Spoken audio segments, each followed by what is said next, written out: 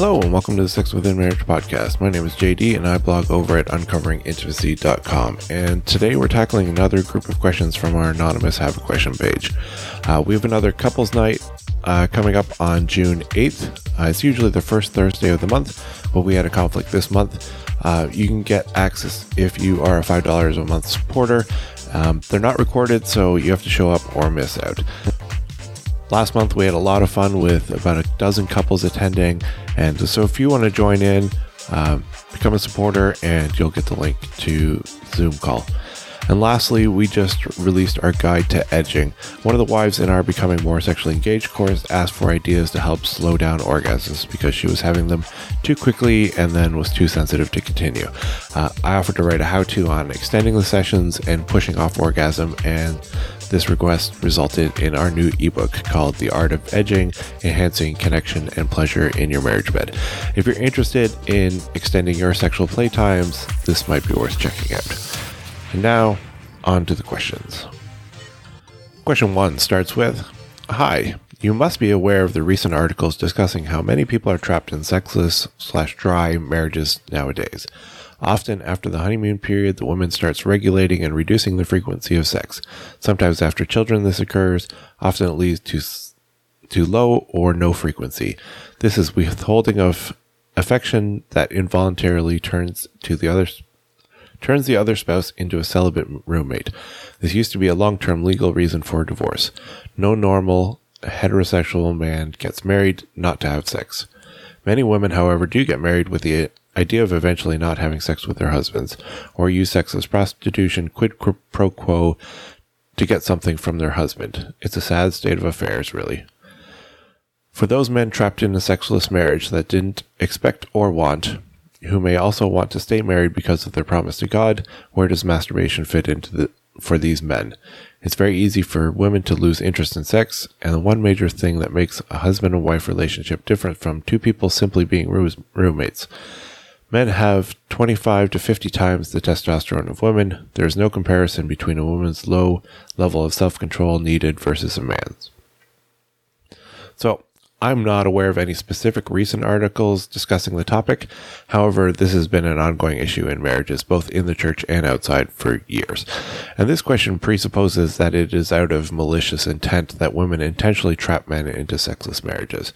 I think that's a rare case. I also don't believe that many women intentionally use sex to get something out of their spouse. I think that's a fiction created by our media. Does that mean it doesn't happen? Of course not. But I don't think it's as prevalent. It's a prevalent dynamic. I think that some men feel this way, but I've never actually encountered a marriage where this is the case.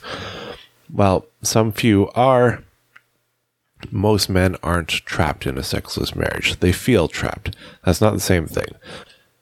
If you talk to the wives, while they find it easier than the husband to continue without sex, most of the time they don't want a sexless marriage. What they want is to have an intimate marriage.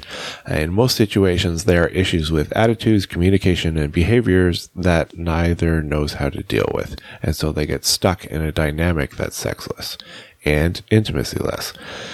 So what I think is a sadder state of affairs is when people think that masturbation is a solution. It's not any more than divorce is. It's a method people use to sidestep fixing the issue. It's much harder to have an honest conversation about marriage and do the work required to build true intimacy and trust. And the desire to resort to masturbation shows one of the reasons they're not having an intimate relationship with their wife. They've reduced intimacy to simply having an orgasm. They separated sex from a relationship. And frankly, I'm not surprised at all that their spouse doesn't want to have sex with them if their attitude is, well, you don't give it to me, I'll get it somewhere else, because it shows that all they want is an orgasm, not a relationship. If the only reason they're working on the relationship is to get sex, that will come through in their interactions with their wife. She will feel that intimacy with her is just a means to an end, and that the goal is to actually use her as a masturbatory device instead of connecting with a real person. So that's where masturbation fits in. It's a deception to make you think it's a solution, but it's a canary in the coal mine. It just shows where your heart is, and it's not focused on your spouse. It just wants to use them to get physical gratification. Instead, I suggest having a real conversation with your spouse about your desire for an intimate marriage. If you need help, book a coaching call. There's a link in the show notes. I've helped many couples restart their sex in their marriages and both be happy about it, but it's typically not something I can fix or help you fix in a single email.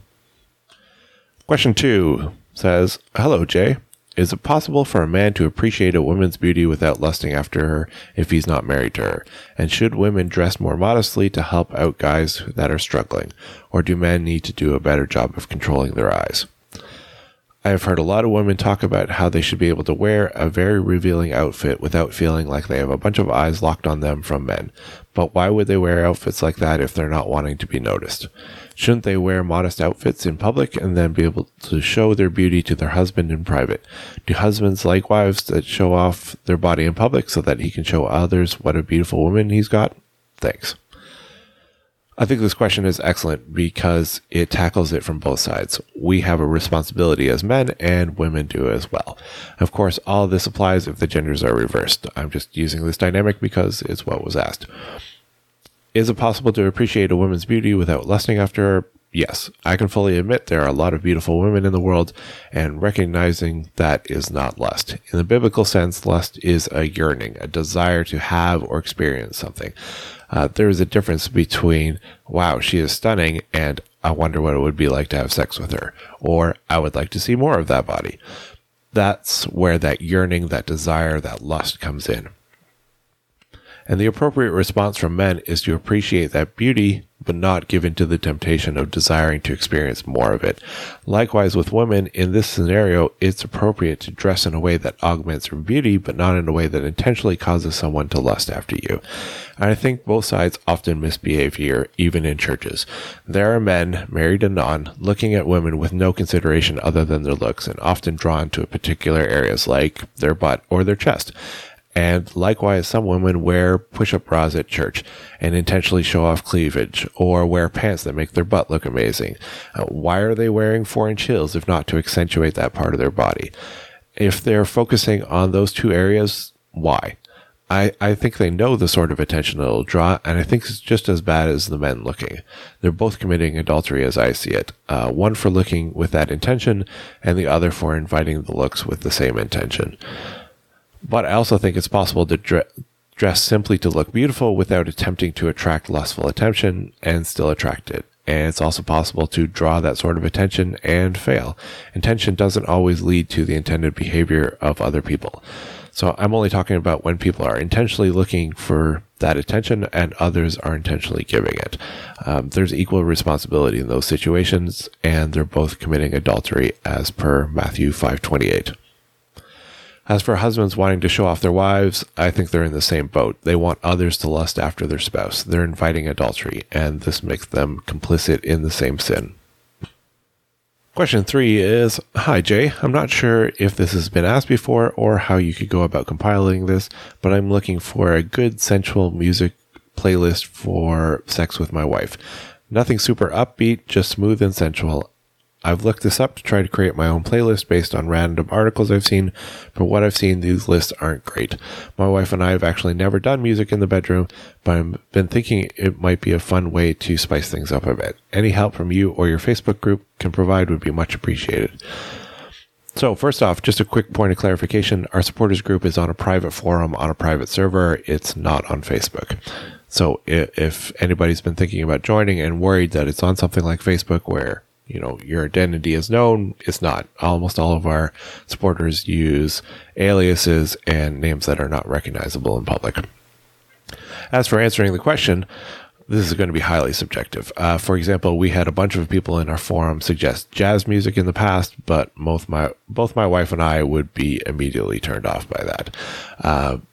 We also have some of our supporters recommend looking for massage playlists. I linked to one in the show notes. One of our supporters actually made 2 playlists. They have like a romantic date night one and then a Christian romantic date night one. I'll link to those playlists in the show notes as well. For my wife and I, we would probably go for the more upbeat, like best 90s alternative playlist out there. I linked to one of those in the show notes because that's what was popular when we started dating. Or a 2000s rock anthems. I linked to one of those. Because that was what was popular when we first got married. But honestly, we don't listen to music during sex much either, because I like being able to hear every noise and every breath, especially if we're playing with something like edging. But hopefully that gives you some ideas. Question 4 is, Jay, did you actually use the Tenuto by Mystery Vibe? Yes, you unpacked it, but did you ever try it with your lady? If so, was it any good? The current model, Tenuto 2, costs over $200, so a product review is what is needed, not a simple unpacking. Eric. Yeah, I tried it, and honestly, I found it bulky and annoying, but I know others who love it, so I didn't do a review because, well, I figured I just wasn't a good candidate for it. If you're looking for something along the same lines, I'd go with something simpler like a Tor 2 from Lilo, and I'll link to that in the show notes. All right, question 5 starts. I am squeamish about giving my husband handjobs. I want to give him pleasure, but when I give him a handjob, he ejaculates so much it's hard to catch it with tissues. He has finished on me by accident, and it gets on my hands and the bed sheets. I want to give him handjobs, but I don't want it to get it on me or my hands or the sheets. How do I give him pleasure without a big mess? No, my mouth isn't a solution. So some quick ideas are use a condom. Many don't like this. In fact, I've received questions from husbands complaining about this. I'll link to one of them in the show notes as well. Put a towel under him. Will it cause a mess? Yes, but then you have a towel right there to wipe it off and it doesn't get on the bed. In the shower is easy cleanup, or you could just have sex instead. And that's pretty self-explanatory. Honestly, though, I would suggest just kind of getting over it. I'd say keep doing it, but don't let your brain make a big deal out of it. You know, changing diapers is disgusting at first, but after 5 kids, it's nothing. Dealing with a dead animal is gross at first, but after a few dozen, it's just, oh, we lost another one. And just for reference, we're on a hobby farm hatching chickens and ducks and geese and quail, and we lose them sometimes. We're not accidentally killing dozens of cats and dogs or anything like that. So I would just say keep doing it. That way he can enjoy it and you can desensitize yourself to it and not have this conflict to worry about. Of course, this is assuming that you're actually just squeamish and not having full-on ab reactions like a panic attack or something. If that's the case, then I'd see a therapist, because that's not a normal reaction. And I would guess that maybe you have something going on that needs to be dealt with. Question 6 is, here's something my wife and I wanted to know what you and your community think about it. Background. Wife and I are in the late 40s. Sex is pretty good, 2 to 3 times a week. Wife is pretty easy to orgasm. She's not a morning person. We don't ever have morning sex. That would be right before lunch, 2 to 3 times a year. One Friday night, our kids were all gone. Wife just wasn't feeling like sex. I asked if we could try in the morning, 10:30 to 11 a.m. She agreed. We had a normal length of foreplay for us, including a vibrator we used regularly. Then we had a very long PIV session. 5 and finger clit stimulation was used. My wife just wasn't getting there and gave me the okay. I'm done. You can finish. Personally, I was surprised I managed to last that long. I offered to continue to work with her towards her orgasm. She said, no, you better shower and get the kids short cuddle time, and off to the shower I went. When I got out of the shower, I asked if we needed another try tonight. She said, nope, she was able to finish herself off. I was not surprised or offended. I was glad she was able to orgasm. I know your stance is no solo masturbating. It's interested in hearing what everyone thinks about this case. So my immediate thought was I would have skipped the shower and been with her while she masturbated. Others echoed that they would have a problem with the fact that it was hidden, that it excluded you, that you weren't part of it, and that you weren't given an invitation. Of course, we have some on the forum who disagree with my stance and see nothing wrong with it. As I've always said, work in accordance with your own convictions. But I am curious why you're asking if there isn't something bothering you about it. For those who are interested in what my stance on solo masturbation is, you can check out the post Why Masturbation is a Problem, whether you're single or married. I'll link to it in the show notes. Question 7 is, I've tried to get my wife to masturbate for me and with me. She says she has never masturbated. While I believe she has always been truthful for me, I doubt this. I believe if she did it, it would help us both tremendously. We are older, I am having erection problems, and because of this, I think it would help us both. How can I convince her of this? She has very strong views about masturbation. I'm curious why you would doubt this. Statistically, this isn't hard to believe at all. I don't have a way to convince her because I don't know what her views are. What you need to do is sit down and have an adult conversation about it. Don't try to convince her. Instead, try to understand her. I think this is a common problem that people have. They see a problem and assume they have a solution and that the other person just needs to be fixed. What if she's right? What if there is another solution? Your stance doesn't allow for that possibility at all. So sit down and have a talk about it. You try to understand her, she tries to understand you, then find a solution that works for both of you. Maybe with more understanding, one or both of you will shift your thinking, maybe not. But if you do this, at least you'll have a better understanding and appreciation for each other's stance. Question 8 is oral sex okay within a Christian marriage? I really enjoy her giving me oral sex, and I enjoy giving her oral sex, but she says it's not natural and has stopped engaging in it. We've been married 51 years, we're both 72. I think it's okay within marriage, but that doesn't really help you, does it? The question is, why doesn't she? Talk to her about it and figure out what's bothering her about it, and why now? What's changed? As with the previous question, seek to understand her, and then maybe you'll find a path forward. And our last question is, hi Jay, what are your thoughts on this website? Now, they put the website name in. I'm going to remove it because, frankly, I don't want to give them traffic, and I don't think it's a good place for people to go. But he continues, particularly in relation to men being polygamy by nature and women being mainly monogamous by God's design. In particular, 2 Samuel talks about how God blessed David with many wives. Does our Western culture and underlying feminism impact our view of Scripture too much? So, like I said, I removed their website address because I'm not interested in giving that a platform. I've run across it before, and in short, I think they're just going to lead a lot of people astray, and they're trying to use the Bible to justify lust.